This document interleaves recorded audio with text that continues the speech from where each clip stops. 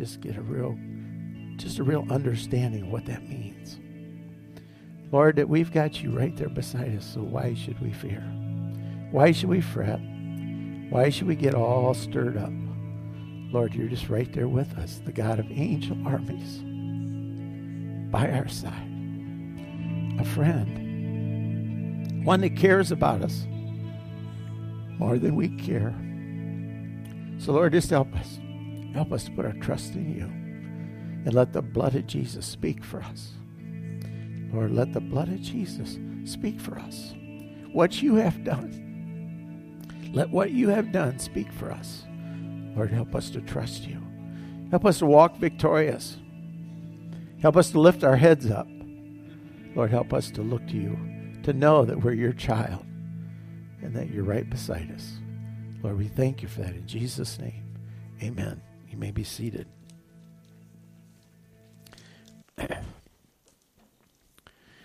This morning, I want to think about what's the Bible to you?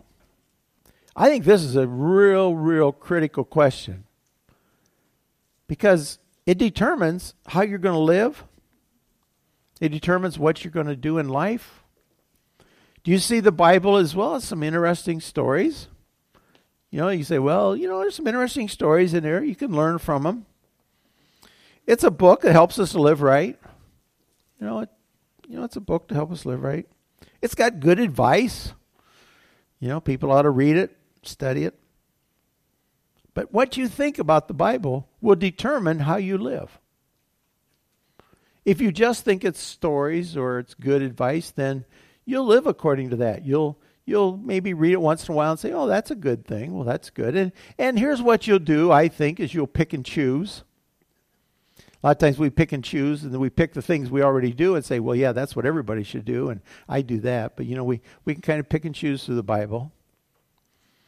But if the Bible is the Word of God, and I believe it is, if it is the Word of God, and I accept that it's the Word of God, then it will change our lives. Now it's different than a story. It's different than good advice. Now it's a living Word of God. The Bible says it's living. It's sharper than a sword, two-edged sword. Divides the soul and the spirit. It gets down inside you and divides how you want to do things and how God wants to do things. It starts to change things in your life. It's living. It's powerful. It'll start making a difference in your life, or it's just an interesting story. And you will compromise things as you go through life, because if it's just an interesting story, maybe it's true and maybe it's not true.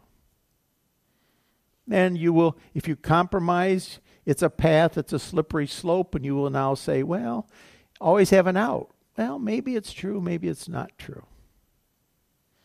If the Word of God is true, if it is God's Word to us, inspired by Him, then that will make a difference. It's powerful. It's active. It will speak to us. It will speak to us. It will change our lives. And not just allow us to be conformed to the world. One of the things, next week we're going to share with our graduates. And every time a year when I get to that point, I realize, what can we say to graduates? Because, not that, the day of graduation, you're going to step out into another world, but it's the process of now stepping out into the world and deciding what you really believe.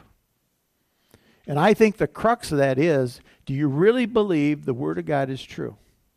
Because when young people graduate, and if they go to college especially, they're going to be bombarded with everything but the Word of God. They're going to be bombarded with opinions and philosophies and all kinds of things that are going to come against the Word of God. And if you don't believe the Word of God is true, and it is what it says, you're going to have a problem.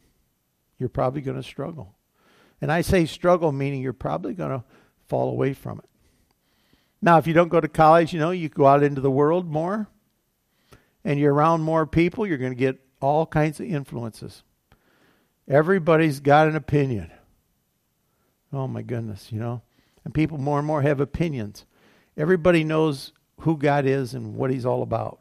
But nobody reads His Word. They just have a lot of opinions. You know, he created us in his image, not us to make him in our image. And that's what a lot of people do. They make God in our, this is who I think God is. It doesn't, I don't care who you think God is.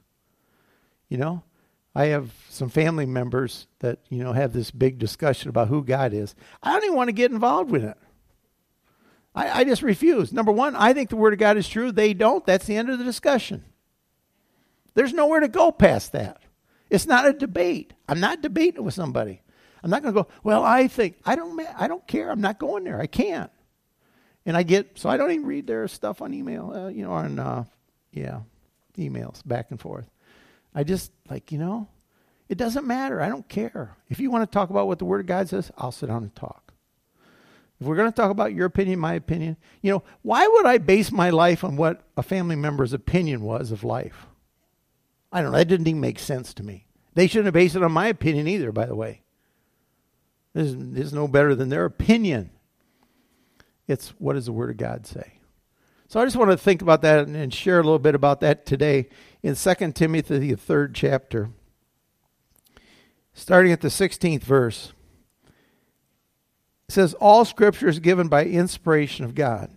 All Scripture. Okay, if all Scripture is given by the inspiration of God, then you can't pick and choose. Well, you can, but you shouldn't pick and choose. Okay? Because it's all given by inspiration. It's all given by inspiration from God, is profitable for doctrine, for reproof, for correction, for instruction in righteousness, that the man of God may be complete, thoroughly equipped for every good work. First and foremost, it's inspired by God. How else could you get, I don't know how many people write in the Bible, I don't know, hundreds of people wrote down all these things in the Bible, and they all come together. You can't get 100 people to do that. You couldn't do that if you tried. You couldn't sit down and say, over the next 2,000 years, I think I'll have all these people write this stuff, and it'll all come together and make sense and connect, and it'll all be true. Can't happen. Can't happen. People aren't like that. But it's inspired by God. If God speaks and they write, it's inspired by him, then it's true. And that's the first and foremost. You got to decide if it's true. And you got to decide that it's all inspired by him, not the parts you like. You can't just say, well, I like this. That must be true. Well, that's kind of hard. I don't know if I like that or not. Or, wow, that's a good thing, but that's back in old times. That's back in the old times.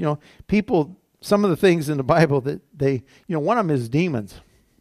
The Bible Jesus talked a lot about demons. He said, he was in a fight, not physical. He's in a war, but not with this world. There's a world out there that's evil. And this world that's evil, if you think that's not real, then you're saying that the Bible's not true. And people say, demons were back in the old times when people kind of thought that stuff was real. Yeah, there's people who believe that. By the same token, I think there's people, and I'm going to preach on it in a couple weeks, but there's people that think, well, the Holy Spirit's about the same way. That the Holy Spirit was good for those people back then because they needed it. That nowadays we're pretty smart and we're pretty educated and we're pretty good at doing life, so we really don't need the Holy Spirit. That was for back then. That's not for now. If you believe that, then you're going to talk yourself out of everything the Holy Spirit would want to do for you. And if you believe that demons aren't real, then you're going to probably go through life dealing with stuff in your own strength, trying to figure out why is all this stuff happening around us. And I want to tell you something. Satan is alive and well in our world today. He is very active. We're in a fight, not physical. We're in a war, but not with this world. Satan is at work. And if you think Satan isn't real, then you've about given into it. And so you'll try to figure it all out on your own. And that's what we have today. We're trying to figure out how to fight a spiritual battle on our own. And we can't figure it out. And spending more money isn't going to fix it. And neither is more medicine and drugs going to fix it. It's a spiritual battle. It's a spiritual battle. But that's the things you got to use if you don't think it's spiritual. You got to figure out something to use to fight this battle that we're in. So all Scripture is inspired by God. And it's true. It says then it's profitable for doctrine. It's profitable to establish doctrine, what we believe. What we believe is dependent upon what the Word of God says. That establishes what we believe, or doctrine. It's not opinions, but it's the Word of God. Over the years, in my lifetime, I have seen churches take stands that the Word of God is no longer infallible or true. It's good advice. I chose at times to leave those situations because I believe the Word of God is true. It'd be hard to stay in a situation where if the church didn't believe the Word of God was true and I did, there would be a real conflict. Tremendous conflict. Because where do you go after that? If it's infallible, well, then you start making decisions based upon public opinion, not what the Word of God says. It becomes public opinion. And the church will start to go down paths that aren't scriptural. They'll go down paths. They'll start to pass laws, and they'll say, well, this is okay. Marriage is no longer a man and a woman. Because, in life today, hey, you got to kind of go with the flow. You want to be accepting. Now, should the church be accepting? Yes. We've all sinned and come short of the glory of God, but we still preach the truth. Accepting doesn't mean I accept what other people believe so that they feel welcome. It means I share the truth and I accept them. I accept them. I love them. They're welcome. But this is the truth. Do you know, and I'm not real clear on this, but I've heard recently, there's a law trying to be passed that, I could probably get in trouble for a hate speech right there. That they're trying to do that. And churches will be a target. Churches will be a target. We're in a fight, not physical. We're in a war, but not with this world. It's a spiritual battle. So, these things are out there. So doctrine, it's the Word of God is what determines doctrine, what we believe, not my ideas and not current thinking. Jesus Christ is the same yesterday, today, and forever. Doesn't change. Do we change? Absolutely. But He doesn't change. He doesn't change. So we have to come back to Him. And His Word is true. And so we have to establish it. If that's not established in your life that the Word of God is true, you will be like a wind that blows you this way and that way. You will have no stability in your life as far as what you believe. So that's a first and foremost decision. Is God's Word true? Does it establish what I believe? In Romans 3:4, Romans 3:4 says, certainly not. Indeed, let God be true and every man a liar, as it is written, that you may be justified in your words and may overcome when you are judged. Let God be true and every man a liar. That's us. You can say, well, yeah. No, that's every man. Why is that? Because God is always true. I'm true, hopefully, quite a bit of the time, but we're not 100% true. I don't care who we are. We're not perfect. But God is true. So my focus is always on Him and what He says, not what I think or not what my circumstances are. For some of us, it's just circumstances. You got to get to a point sometimes you realize your circumstances are real, but they're not true. They're real. I'm not saying, you don't go through stuff in life, but it's not necessarily true. It's not necessarily God's Word. It's not what God wants. Sometimes we let our circumstances become truth. And if you do that, you're going to be, oh, poor me. Oh, life is so hard. Oh, I got to deal with this. And do you have to deal with stuff? Absolutely. But in the midst of that, we got to look to God's Word because it's true. It's true. It's true. John 14:6, Jesus says, I'm the way, I'm the truth. Let God be true. Jesus said, I'm the truth. He said, I and the Father are one. So that's what Jesus was saying. He says, I'm the truth. I always try to tell now I tell my grandchildren, mostly Aaron, right, Aaron? I mostly tell Aaron, Aaron, I'll always tell you the truth. And pretty much I try to do that. If I say something to Aaron, I'm going to tell him the truth. Whatever that is, I'm going to tell him the truth. Why? So he can trust me. So he knows that if I speak, it's going to be the truth. If I can't tell him the truth, it's better not to tell him anything at all. But when I do speak, to the best of my ability, I'm going to tell him the truth. And hopefully that's the way we see God, that when God speaks, he tells us the truth. He tells us the truth. Because he is the truth. He will tell us the truth, see? He is the truth. Number 2, it's good for reproof. Reproof means it's a reprimand. You better stop doing that. It's a reprimand. You better stop that. That's not good for you. It'll tell us, We'll read the Word of God and it'll say, you better stop doing that. It'll change sometimes the way you think, the way you talk, the way you live. If you allow it to speak to you. It'll give you reproof. It'll give you correction.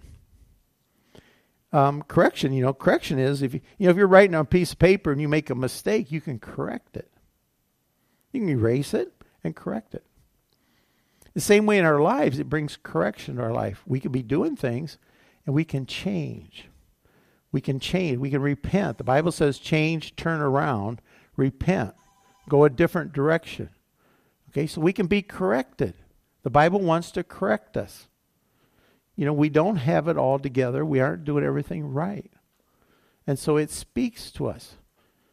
And it tells us, don't do that, and you can correct that. You can correct it. You can change. The Bible says we're changed from glory to glory. We're changed from better to better. That's God's direction for us. That's what he wants for us. He doesn't want us stuck, and he doesn't want us in the condition that we started. While we were still sinners, Christ died for us. We've all sinned and come short. We're not in a good condition starting out. And God wants to change that with his word. But he can only do that if I believe it's true. If I believe it's true. The Bible, it shows us about our sins. It tells us repent, change. The scripture I quoted a little bit before in Hebrews, we'll take a look at it just so you can see it. Hebrews 4:12. For the word of God is living, it's alive, it speaks to us. It's not just a book. It is a book, but it's alive. When that book becomes alive, when we read it and the Holy Spirit puts life to that, it's alive. It's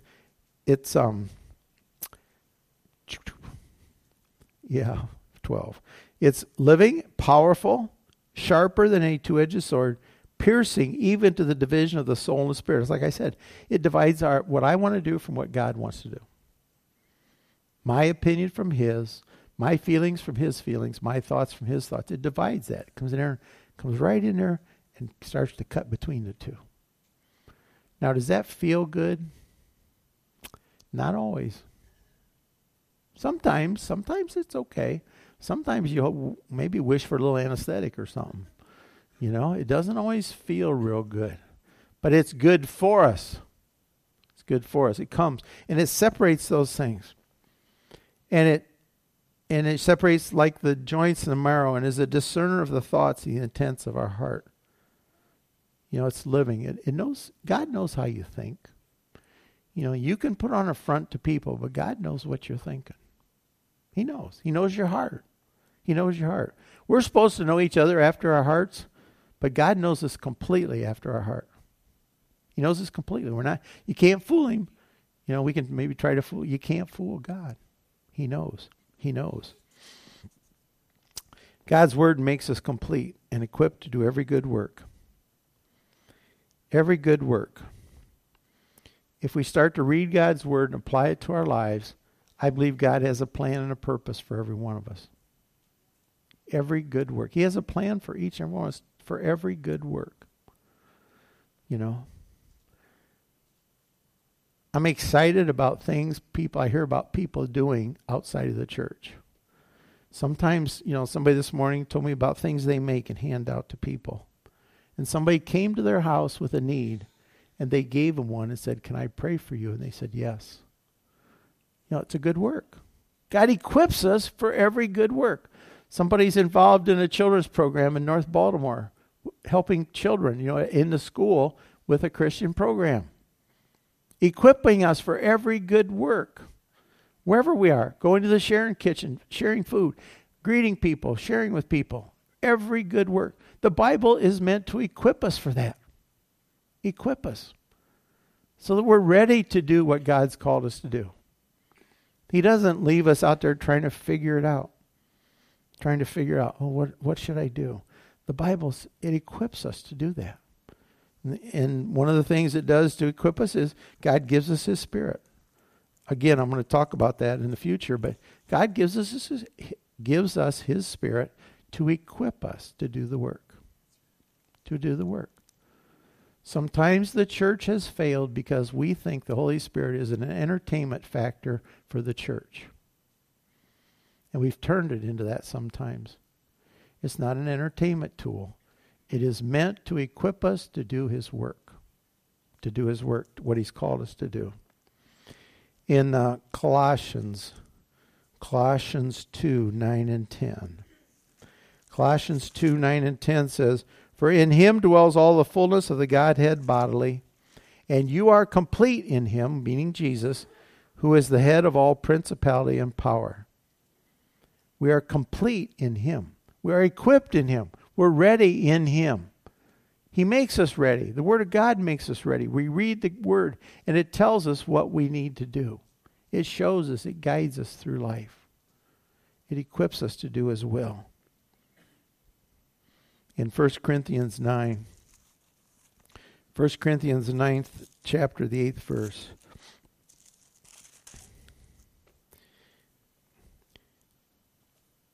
"Do I say these things as a mere man, or does..."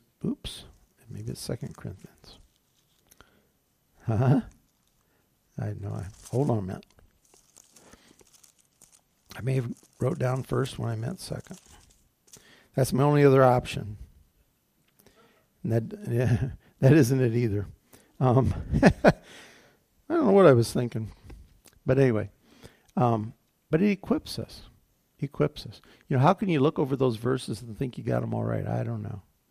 I can do it though. But no, the Word of God, it equips us to do God's work. To do God's work. So as I go through life, as I think about life, what I have to face, what I'm going to face, what I face, what the Bible is to you will determine how you live your life. What the Bible is to you determines how you're going to live your life. If the Bible is true, if it's what you believe, then you're going to believe that God's Word is true, and I'm going to live by it. That Jesus is the only way, He's the truth and the life. I'm willing to let it correct me. And when I read it and I see things that need to change in my life, I realize that, I need to change. I need to do what God says. I need to do His will. I need to allow it to guide me through life. Thy word is a lamp unto my feet and a light unto my path. God's word will guide us through life. Guide us through life. And it's either true or you're going to compromise it. It's either true or you're going to compromise it. It's either true or you're not going to live up to all that God has for you. I think the danger is if it's not true to you, then I think you're going to be open to accept all kinds of things. You're going to listen to people at work. You're going to listen to people say, "Oh, don't do." People will try to talk you out of all kinds of stuff that's right, so that you live like they do. Because, they always say misery loves company. Well, so does sin. It's always interesting to me that, there's some probably not scriptural thing, but one rotten apple spoils the barrel. That really bothers me. That bothers me that one rotten apple spoils the barrel. What have I learned over life? I've learned it, sad to say, it's kind of true. Kind of true. Here's my dismay. Why aren't we as Christians enough salt of the earth that one good apple makes the whole barrel better? Why aren't we, as one, able to make the people around us better? And I think we are. Now, I think it's also very dangerous that when you're in situations, especially young people, that if you're in situations, if I put 5 kids together and they're all, well, let's say Christians, and I throw one bad one in there, if for whatever reason, a lot of times that bad one seems to have an awful lot of influence. I don't think it should be that way. I think as Christians, I think our young people, as they go out into the world, they need to be the salt of the earth. They need to be the good apple that changes the barrel. And I believe that's really God's plan. The only hope for our nation is we start sending out godly children into the world that begin to change the world around us. That's our only hope. Right now, the world is sending a ton of people out there, and they're having a big influence. But God is greater. God is greater. He never needed a majority. I'm not sure he ever had a majority, to be honest with you. To be honest with you, when we thought we were a Christian nation, I'm not even sure we had a majority of Christians at that point in time. I think we had influence. Godly influence, and I think that seems like a majority. So it doesn't take just only a few people willing to be equipped by God and do what they're supposed to do, carry his truth wherever they go, whether it's work, wherever you're at, carry the truth with you, share the truth, speak the truth. Don't let the world scare you or make you compromise. God is greater, and his word is true. His word is true. His word is true. And as Christians, we need to make that decision. Am I going to live my life like God's word is true? To me. Now, don't apply it to everybody else. Sometimes we want to do that.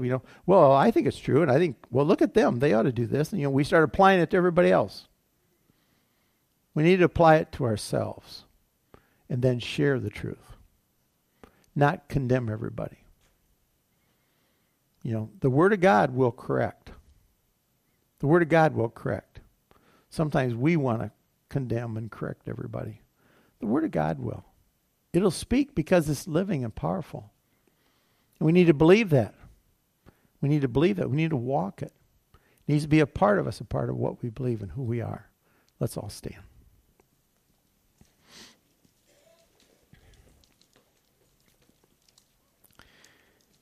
Heavenly Father, we just come to you, Lord, and Lord, we just confess that your word is true. And Lord, for those here that maybe don't know for sure if it's true, Lord, speak to their hearts. Lord, let your Holy Spirit convict them. Lord, help us all to see that we need to live according to your word. Live because your word is true.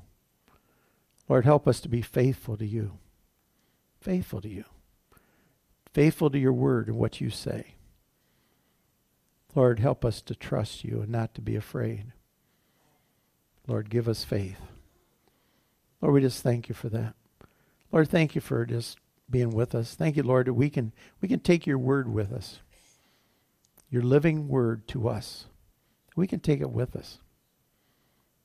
And we can apply it to our lives. We can read it. We can share it. Lord, we thank you for that. Lord, I pray if there's anyone here this morning that would like prayer. Lord, if there's mountains in their lives, whatever it might be, Lord, you'd encourage them to come up and let the prayer team pray for them. Lord, that we could receive all that you have for us. Lord, we thank you for that. Thank you for being with us. Just dismiss us now with your blessing. In Jesus' name we pray. And everybody said, amen. Amen.